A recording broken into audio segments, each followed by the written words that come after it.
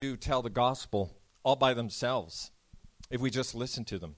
They're tremendous things, and some of the remakes really don't do it justice.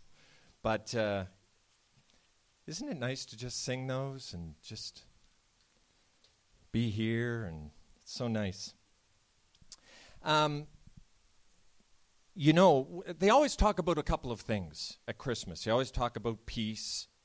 You always talk about hope. And I was thinking what we would talk about tonight, and I won't keep you long, but just the idea about hope. It's pretty easy to look around and say in the world right now that there is a desperate lack of hope.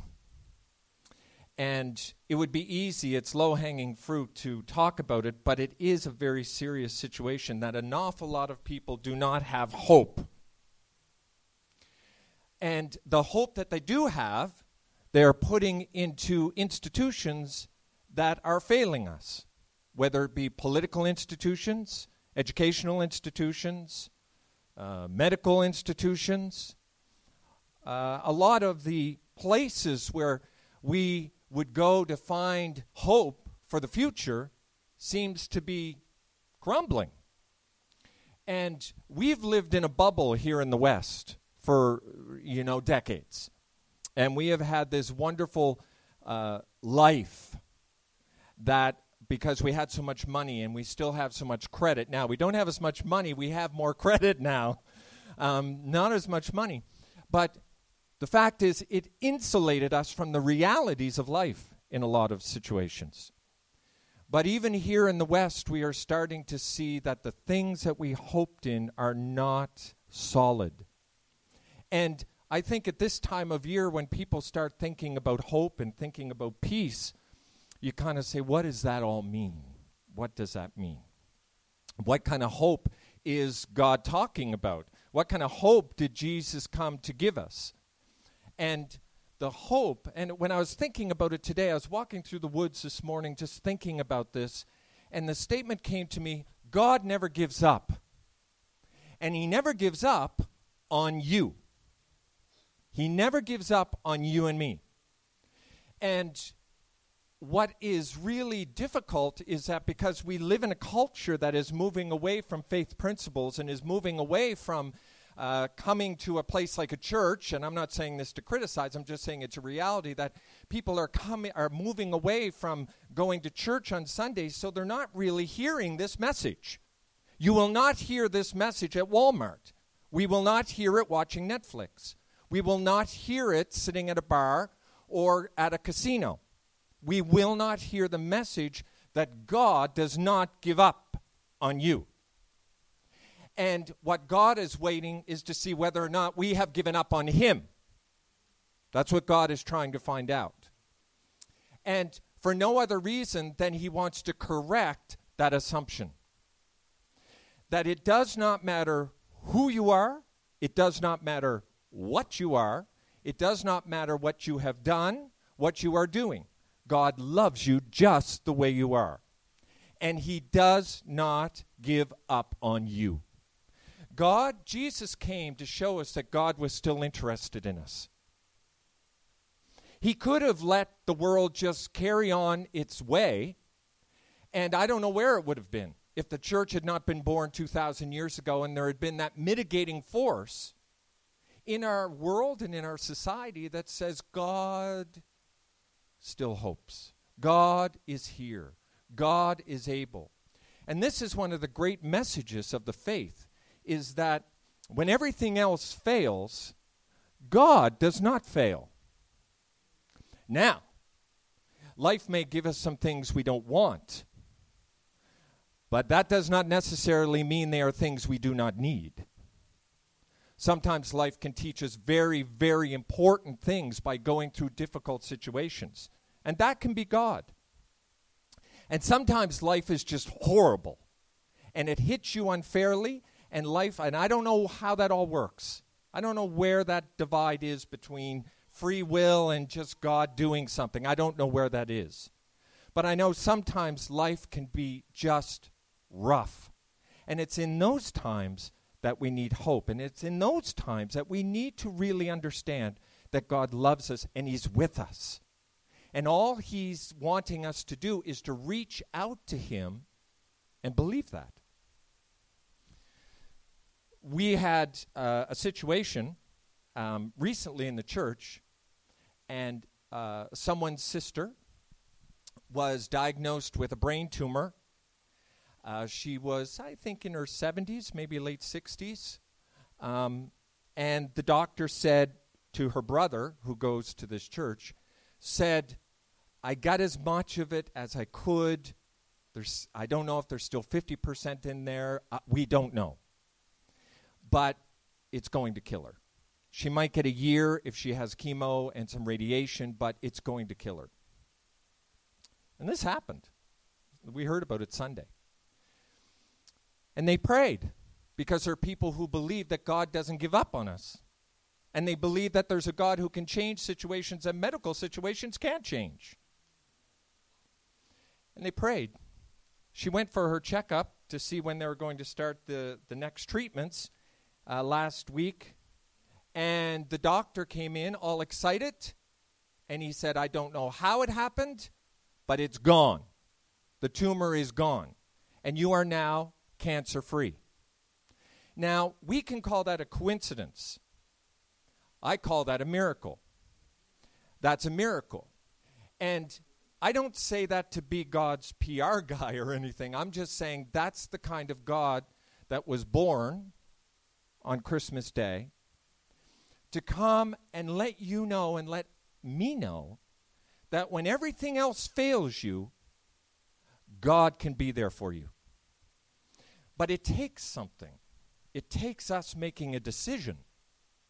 We have to step into that hope. We have to step into that possibility of a miracle. We have to step into that process of saying, I am going to trust everything that the world has created, or I am going to maybe, trust God. And that's a decision we have to make. And I think every Sunday, what happens in a good church is that hopefully you're getting the opportunity to make that decision. You're getting the opportunity to be reminded that though everybody else is saying that your life is going nowhere, every other circumstance is telling you that it's not worth hoping for anymore, when every other situation in your mind with the mental health issues of today and all that stuff, when all of that is telling you to give up, there is a force in the universe that's saying no. There's one more person you can depend on, and it's Jesus Christ. And I've been walking in my faith for 40 years now. And I'm far from perfect, let me tell you, and I've had some things happen that I don't understand, but I will tell you this. God does not give up. God does not give up. Even when I have given up, God has not given up and has turned situations around. And there's people here tonight who need situations turned around. They need to turn around. You know it.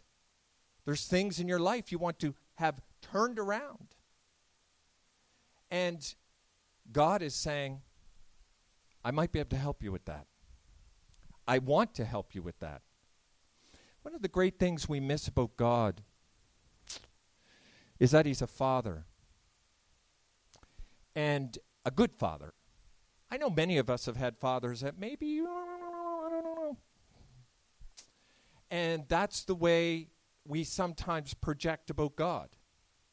But that's not our Heavenly Father. Our Heavenly Father is a God who loves us unconditionally. Well, I really screwed up, and I really, I fell back into this, or I tripped and I did this, or I said this, or whatever it is, and God says, yeah, I understand you. I made you. I know what your weaknesses are. I know what your strengths are, and I also know why I made you. And as long as we simply come to God and say, I tripped up again, or whatever it is, God's saying, I have made a way for that to not stop my plan for your life from happening. And that's what Jesus did on the cross 33 years after this happened. Jesus came and died for those trips, falls. Sometimes it's very deliberate of us. Sometimes we're just willfully wrong, and we're hateful, and we're angry, and we rob, steal, whatever it is we do. But Jesus came, and what happened on the cross is that God just put all of that stuff I just talked about, and he just heaped it on Jesus' shoulders. And Jesus paid the penalty for what you and I do very naturally. God knows that you and I are human. He does not expect you to be superhuman.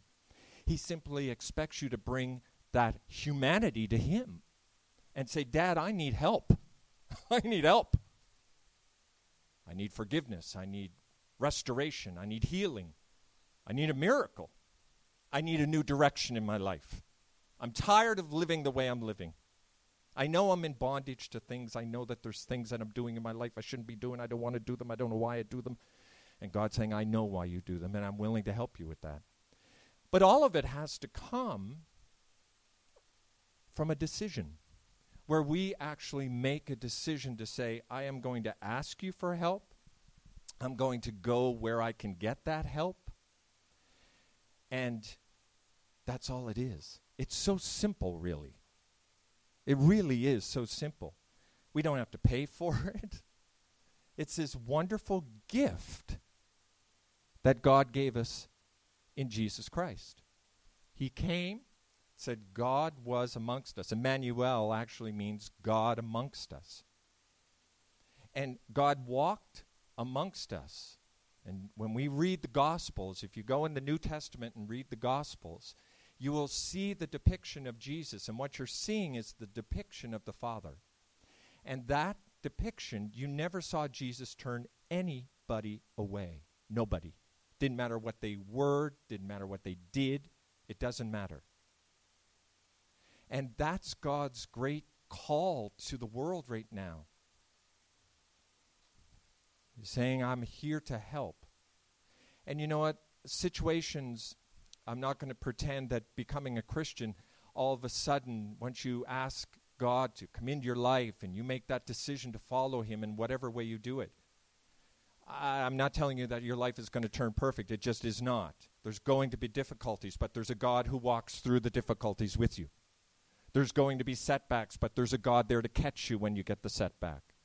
There's things that are going to happen that you don't understand, but there's a God that will give you, as Scripture says, a peace that is past understanding.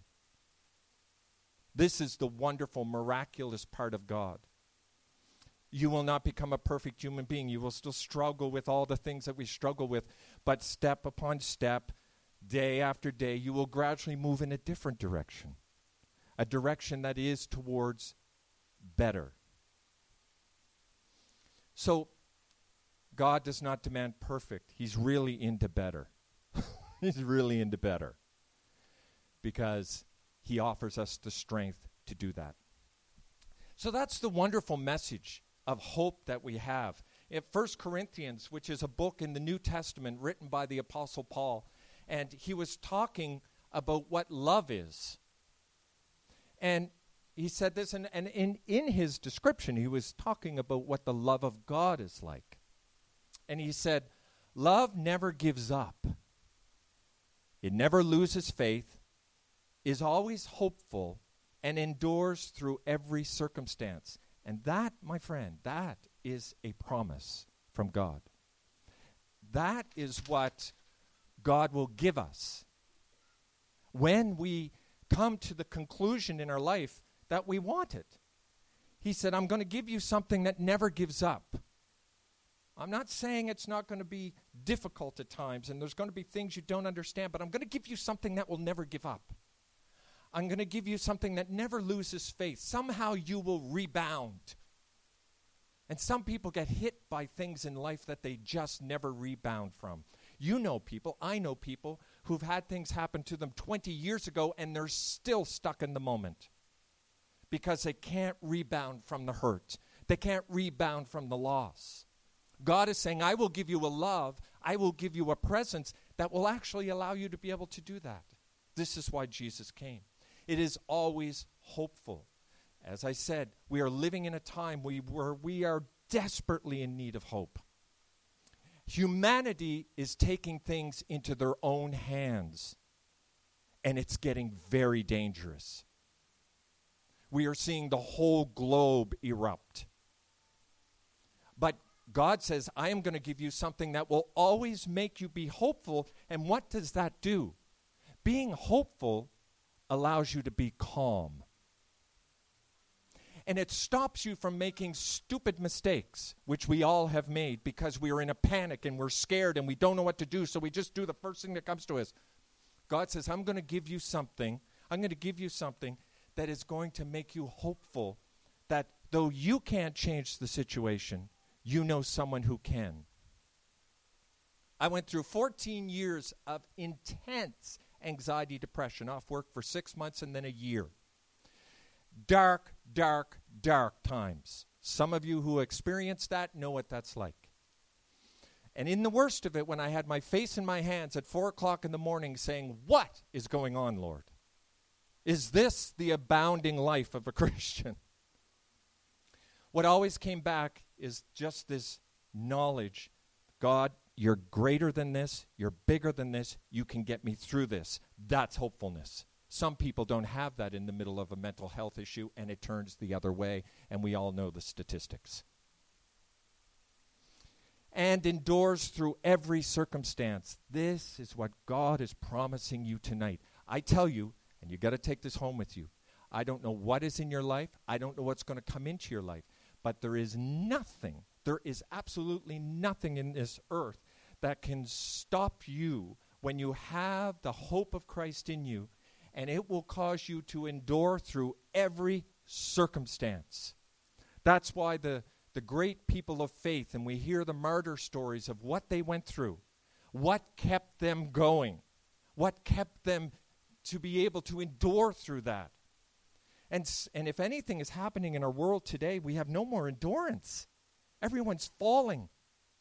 The first bit of struggle, the first bit of opposition, it seems our very fiber has come apart. And that which caused that we call it the old stock, right? That old stock, strong, prairie stock. Well, if you go back to a lot of that old stock, where were they every Sunday? They were in church. I unapologetically promote church because it's probably the only place that you're going to get a situation where you're being told you can and God will, and it's okay. It may not be pleasant, but it's going to be okay. You're going to get through this. There is an answer. There is a way. Something will change. And if all of that doesn't happen, I will be with you so that you can endure it. But it will always come out positive. Always. So that's what Christmas is. That's what it is. That's the beautiful message of Christmas. That's what he's came for. That's what he came for, and that's what he's here tonight, 2,000 years later, to offer you. And you say, well, how do I get that? And it's really simple. It's just, when you get married, you go up into an altar and you just go, I do, and all of a sudden your whole life changes. The whole thing changes. People say, it's just a piece of paper. Yeah, well, try it. See what happens. Right? Try that. Because there's a commitment being made. And it's simply that. It's saying, God, I want what you are offering. And I say yes to it. You can do it on your pillow tonight. You can do it on the bus on Friday when you go back to work. You can do it tonight here as we sing Silent Night. You can do it. God knows what's in your heart. He hears it. He does hear us. So, Father, I thank you for what you're saying to us tonight. I thank you for the offer that you have given us tonight. I thank you, Father God, that you drew everybody here tonight because you wanted them to know that you love them just the way they are, and that you're willing to come into their life just the way they are. And what needs to change, you'll change, and what needs to be known, you'll cause to be known. But you just want us to know that you love us. And Father, we thank you for that tonight. In Jesus' name, amen.